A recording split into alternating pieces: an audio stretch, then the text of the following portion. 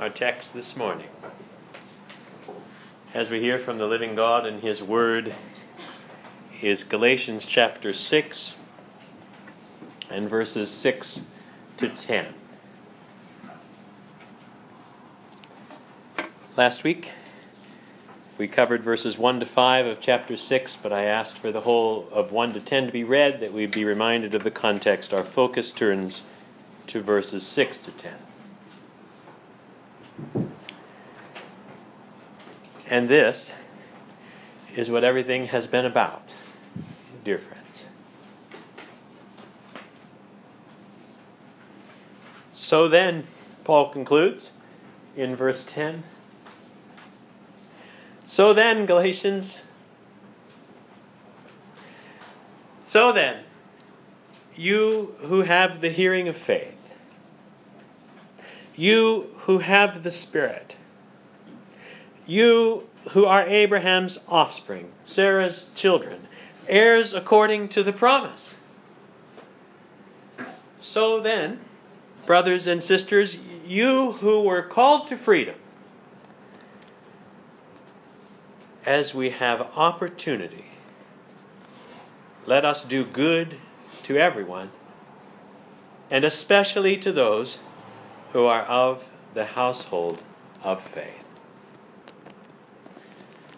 Or as the Greek more literally says, let us work the good for all as we have opportunity.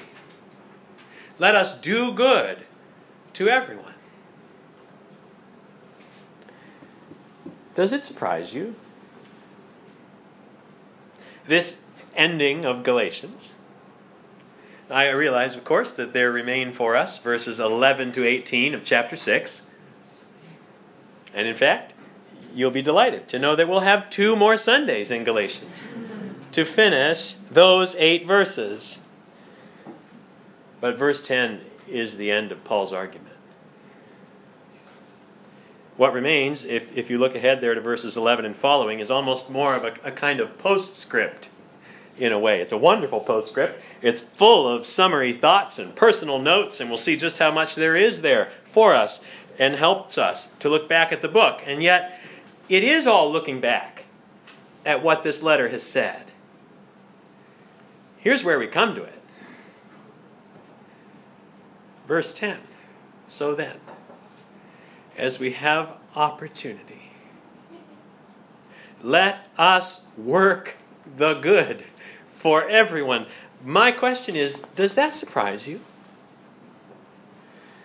Does it surprise you how effortlessly Paul connects faith with doing good, working good? How seamlessly our apostle moves from trusting God in Christ to helping other people as we're granted occasion to do so.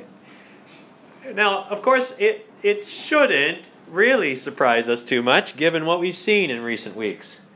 Right? If you've been here, if you have the Bible there to look at these verses as I mentioned them, you'll be interested to see it, I think. It's nothing new.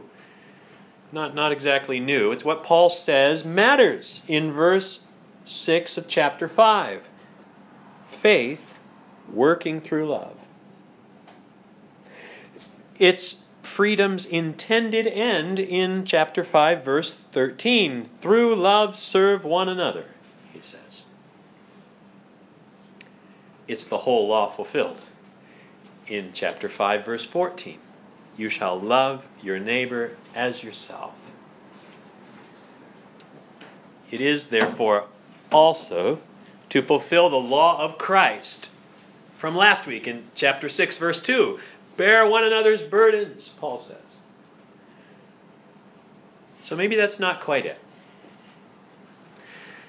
Maybe we're not, in fact, surprised that this is where Paul brings us in conclusion, that he emphasizes working the good for all as the concluding statement of his argument in Galatians.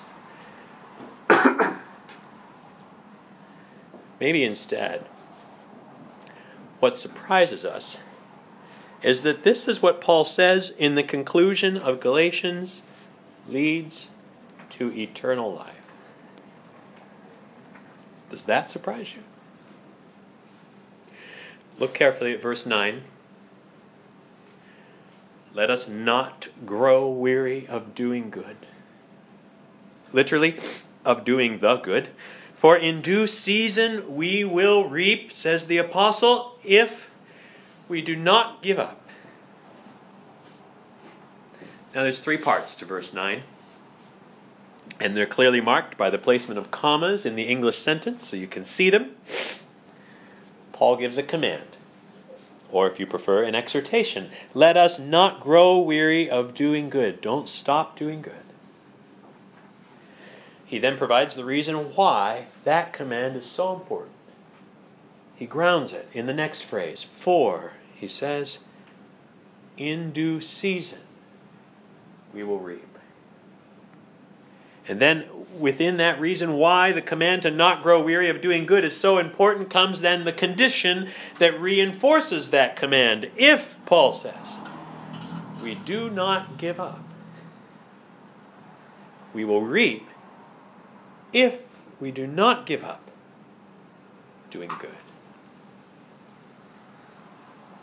The goal is that we reap. And thus, we can infer, can't we, both from the command at the beginning of that verse and the condition at the end of it, that Paul holds out for the Galatians and holds out for us that there is a way to not reap. And that would be to give up. That would be to grow weary of doing the good. Or if you like, and if you've been here, and if you have followed the argument of Galatians, here's the key link. That would be to stop walking by the Spirit. That would be, we know now clearly from last week, to stop living by faith.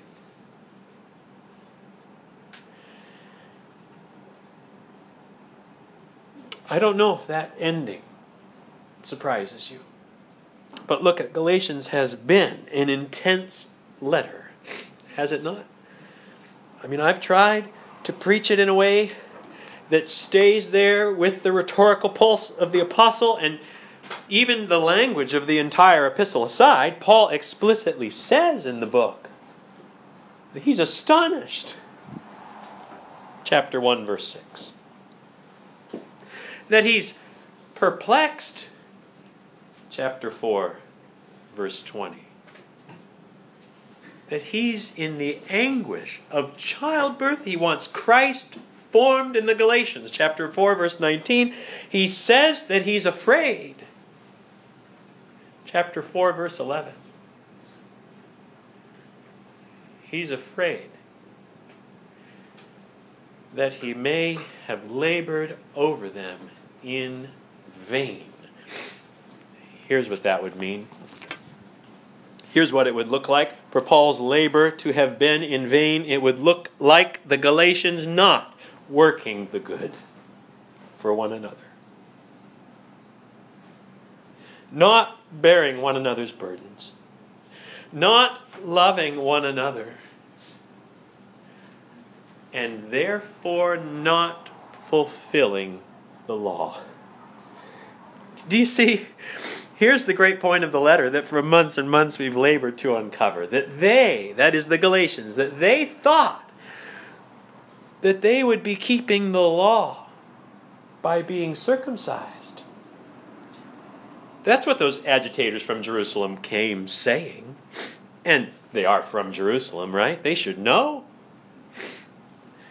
And you remember the early days of the book where after defending his gospel and establishing the good relationship that he had with the other apostles in Jerusalem, the bulk of his concern in chapters 1 and 2, then Paul says to them as he moves into chapter 3, no, Galatians, oh foolish Galatians, who has bewitched you?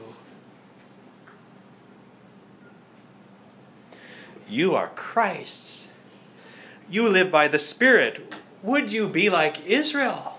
Would you be hard-hearted? Would you be the stiff-necked people of God? Of what use is circumcision when your hearts are far from the Lord?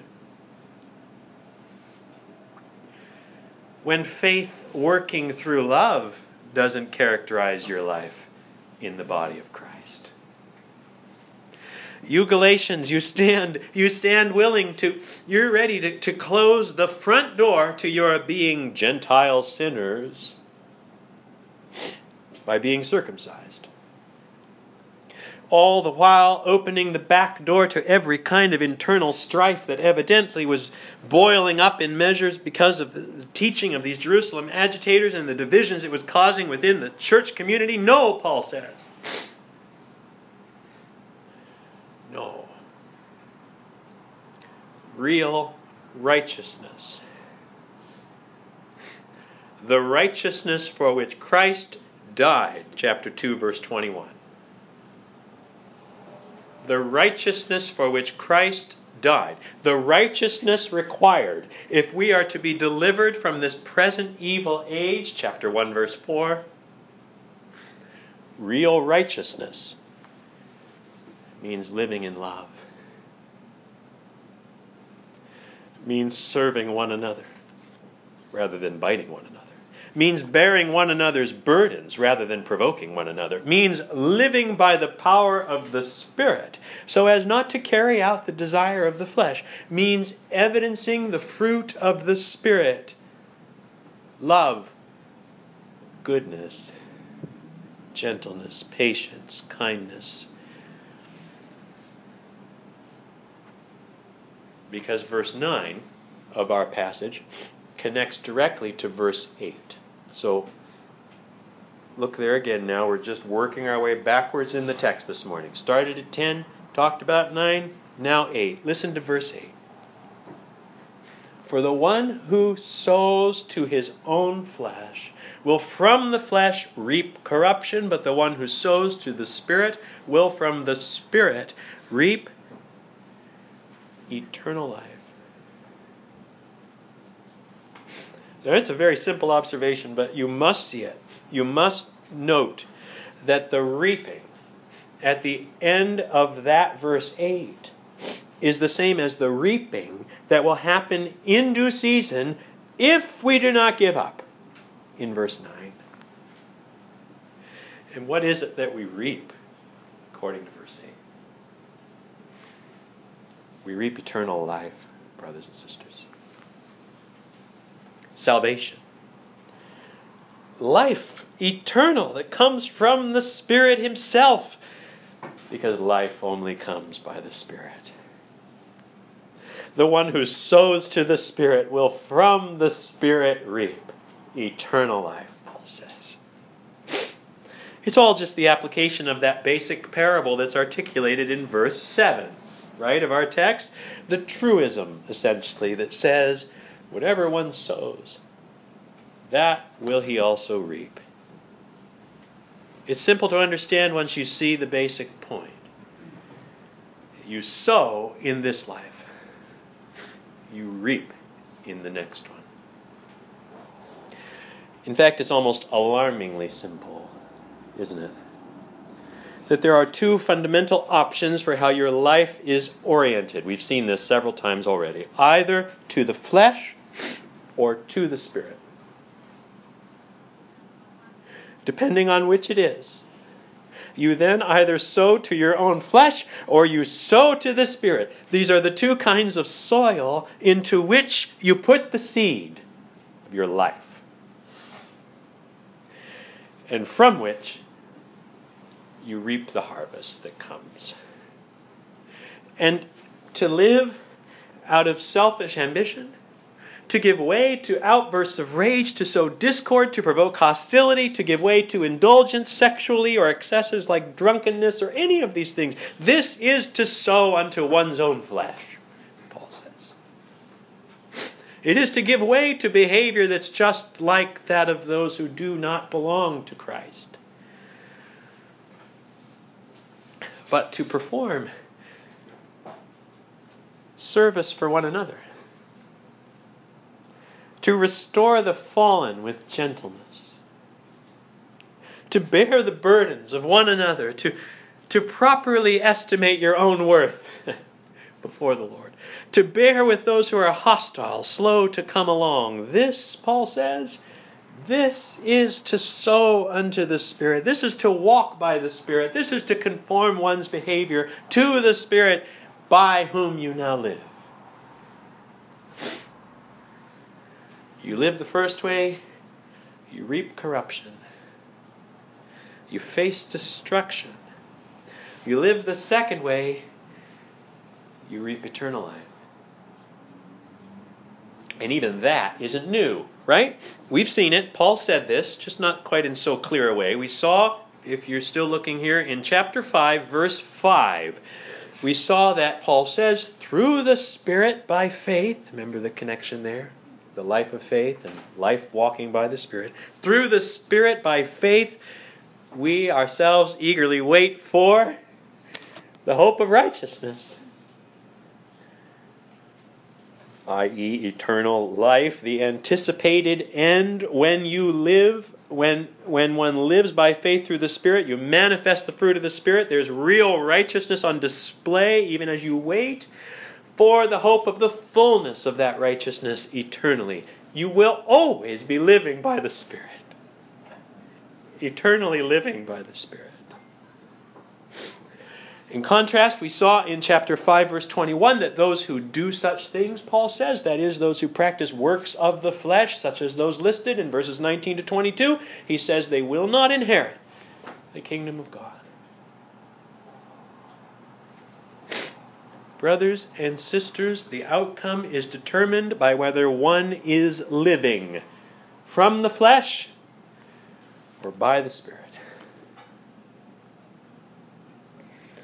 So let me say it as clearly as I can. That those who would persist in living on the basis of the flesh have, by that very fact, opted out of the life of the Spirit. It can be no clearer on this point than it gets in 1 John chapter 3. 1 John chapter 3, you turn there. I don't have the page numbers. It's to the right of Galatians.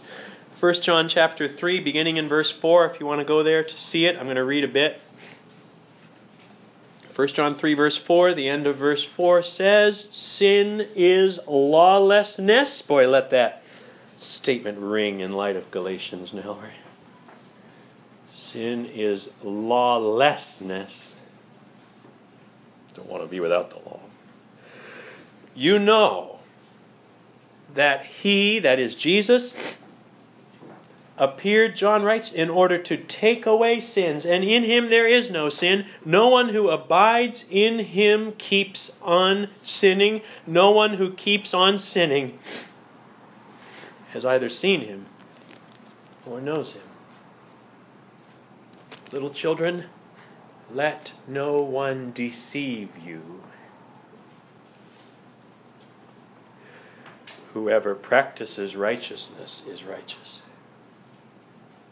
as he is righteous. Whoever makes a practice of sinning is of the devil. For the devil has been sinning from the beginning. The reason the Son of God appeared was to destroy the works of the devil. No one born of God makes a practice of sinning, for God's seed abides in him, and he cannot keep on sinning because he's been born of God. By this it is evident who are the children of God and who are the children of the devil. Ready? Whoever does not practice righteousness is not of God, nor is the one who does not love his brother. Do not be deceived, Paul says. God is not mocked. Do you know what I think Paul means by that? I think he means something like this. Don't slip into thinking, Christian, that your actions don't matter. Don't slip into thinking that your actions don't matter. Because the day of judgment will be one of testing claims. And on that day, the validity of our claims to be admitted to the kingdom of God will be weighed in the balances not of our talk, not in our verbal orthodoxy, and how we need to hear that, both in terms of how we think of ourselves and how we think of others. According to Paul, the validity of our claims will be weighted on the balances of our love, brothers and sisters. Because God is love. And either we've walked by God's Spirit or we haven't. Either we've exhibited the righteousness of God in our lives or we haven't. And I'm talking to you as Christians. This letter was addressed to Galatian Christians. Galatians isn't fundamentally about how you become a Christian. Galatians is about how you live as a Christian. How you live as a follower of Jesus. And it seems that here again, Paul and Jesus are saying the same thing. You know this passage from Matthew chapter 25, verse 31 and following. I'll read it. Matthew 25, beginning in verse 31, Jesus himself speaking. When the Son of Man comes in his glory, Jesus says, and all the angels with him, then he will sit on his glorious throne. Before him will be gathered all the nations. And he will separate people one from another. As a shepherd separates the sheep from the goats, and he will place the sheep on his right, but the goats on the left. Then the king will say to those on his right, come, you who are blessed by my Father, inherit the kingdom prepared for you from the foundation of the world. For here's why you inherit it.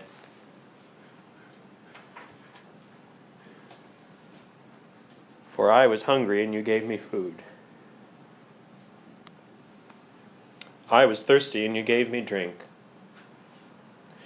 I was a stranger and you welcomed me. I was naked and you clothed me. I was sick and you visited me. I was in prison and you came to me. Then the righteous will answer him, saying, Lord, when did we see you hungry and feed you? Or thirsty and give you drink? And when did we see you a stranger and welcome you? And naked and clothe you? And when did we see you sick or in prison and visit you? And the king will answer them, truly I tell you, as you did it to one of the least of these my brothers, you did it to me.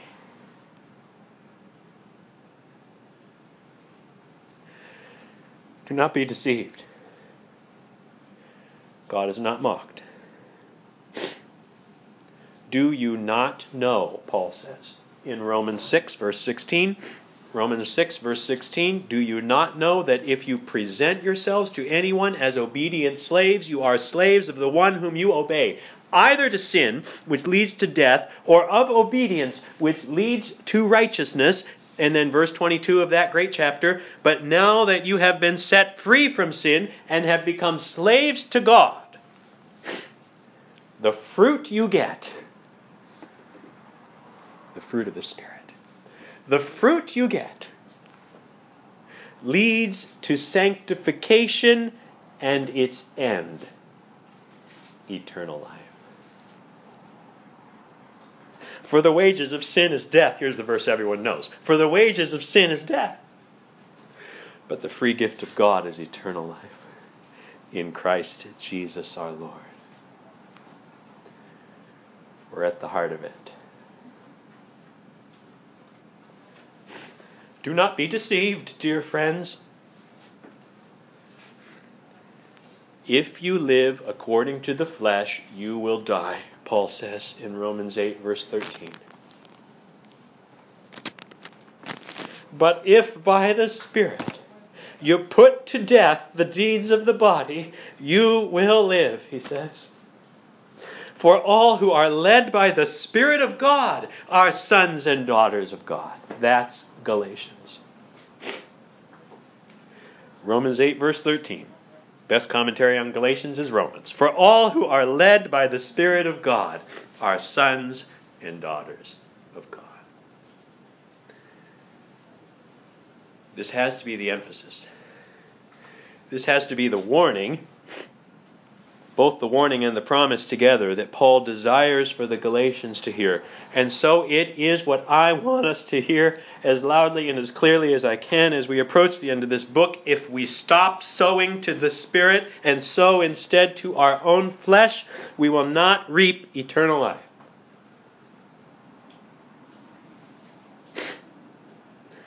Because the wages of sin is death, Paul says. Remember that this text, like all of Galatians, is addressed to the church. What's at stake is eternal life. Paul says, let us not grow weary. Not, let's start doing it. Keep doing it. Let us not grow weary. As I see it, friends, this is my number one task as a pastor who has responsibility over you, over a flock, to spur you on, to encourage you, to exhort you, to challenge you, to comfort you, all so that you may not grow weary, dear friends. And the primary means, not the only means, but the primary means I have to do that is right here. Is through preaching. And so you sense it week by week. I actually believe eternity hangs in the balance in moments like this. That we listen to the Lord and the Spirit is at work and our hearts react to the Word that's read and prayed and enacted and preached Sunday by Sunday. I'm not here to give you entertaining stories. You say, no kidding, you never tell any. Or religious-sounding self-help advice. I'm here that you may not grow weary, brothers and sisters. Hebrews 10, verses 24 and 25. Hebrews 10, 24 and 25. You know these verses. You've heard them read a lot. And let us consider how to stir up one another to love and good works. Why do you want to do that? Not neglecting to meet together, as is the habit of some, but encouraging one another. What's the context? And all the more as you see the day drawing near. Those are the verses we all know. Do you know what verse comes next? Verse 26 of Hebrews 10. What's the reason why you stir up love and good works and you don't fail to meet together and you encourage one another as you see the day drawing near? For if we go on sinning deliberately after receiving the knowledge of the truth, there no longer remains a sacrifice for sins, but a fearful expectation of judgment and a fury of fire that will consume the adversaries. Oh. Stir one another up to love and good works. That is the explicit reason Hebrews says we not neglect to meet together, that we encourage one another. All of which is maybe why verse 6 of Galatians 6 says what it does. So, look there again. I've worked our way back from 10 to 9 to 8 to 7. Here's 6. What do you think of this? In closing now, listen to verse 6. Let the one who is taught the word share all good things with the one who teaches. Now, you want an interpretive challenge. Here's one. Why is verse 6 there? Right? Because it just seems like Paul sort of drops it in. There's some translations that make just verse 6 its own paragraph. Maybe yours does. Because they don't know where to put it. The commentators are almost universally agreed it has to do in its own verse with encouraging the Galatians to financially support the teachers of the word This is an example of Paul using very relational language when his point is about money. Right? He does that in more than one place. And this, almost surely, it's another example of that. And it's an example, therefore, of bearing one another's burdens for this to happen. So it fits in that way with the beginning of chapter 6. But how does it relate to verses 7 to 10 that we've just considered? The rest of the paragraph. The ESV puts it with that paragraph. Well, I wonder if the point isn't this. That it may be, or I think rather likely will be, it likely will be the teaching of the Word that the Spirit will use in our lives to keep us from growing weary. Do you think that's possible? I mean, it's an incredible thought, isn't it? That to do what verse 6 commands, that to share all good things with the one who teaches, it isn't only to bear the burden in one specific and important way for those who teach. It's actually to support the very thing that will enable you to not grow weary. And what could be more important than that, dear friends? So here's a practical application, if ever there is one. Are you doing what verse 6 says? I don't mean, is the church paying me for what I do? You are. I thank you for that. I mean, the question comes to you at an individual level. Do you value the teaching ministry of this church you've decided to attend? You know, I'm convinced it's got to be number one. It's got to stay number one at Christ the King.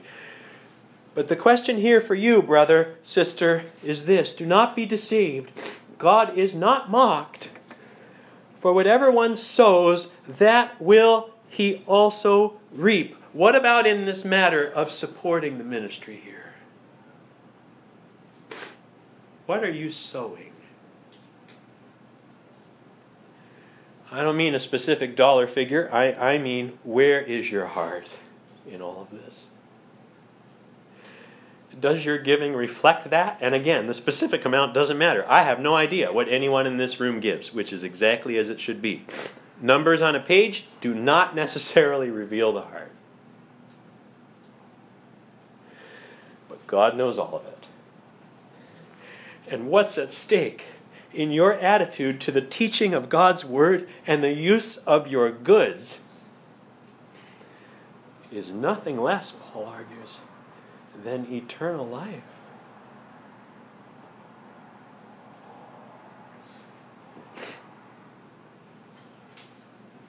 Because this is what everything has been about, dear friends. So then, Galatians. So then, brothers and sisters at Christ the King Anglican Church, you who have the hearing of faith, you who have the Spirit, you who are Abraham's offspring, Sarah's children, heirs according to the promise, you who were called to freedom, so then, as we have opportunity, let us do good to everyone. Do the good. The fruit of the Spirit. And especially to those who are of the household of faith. In the name of the Father, and of the Son, and of the Holy Spirit. Amen.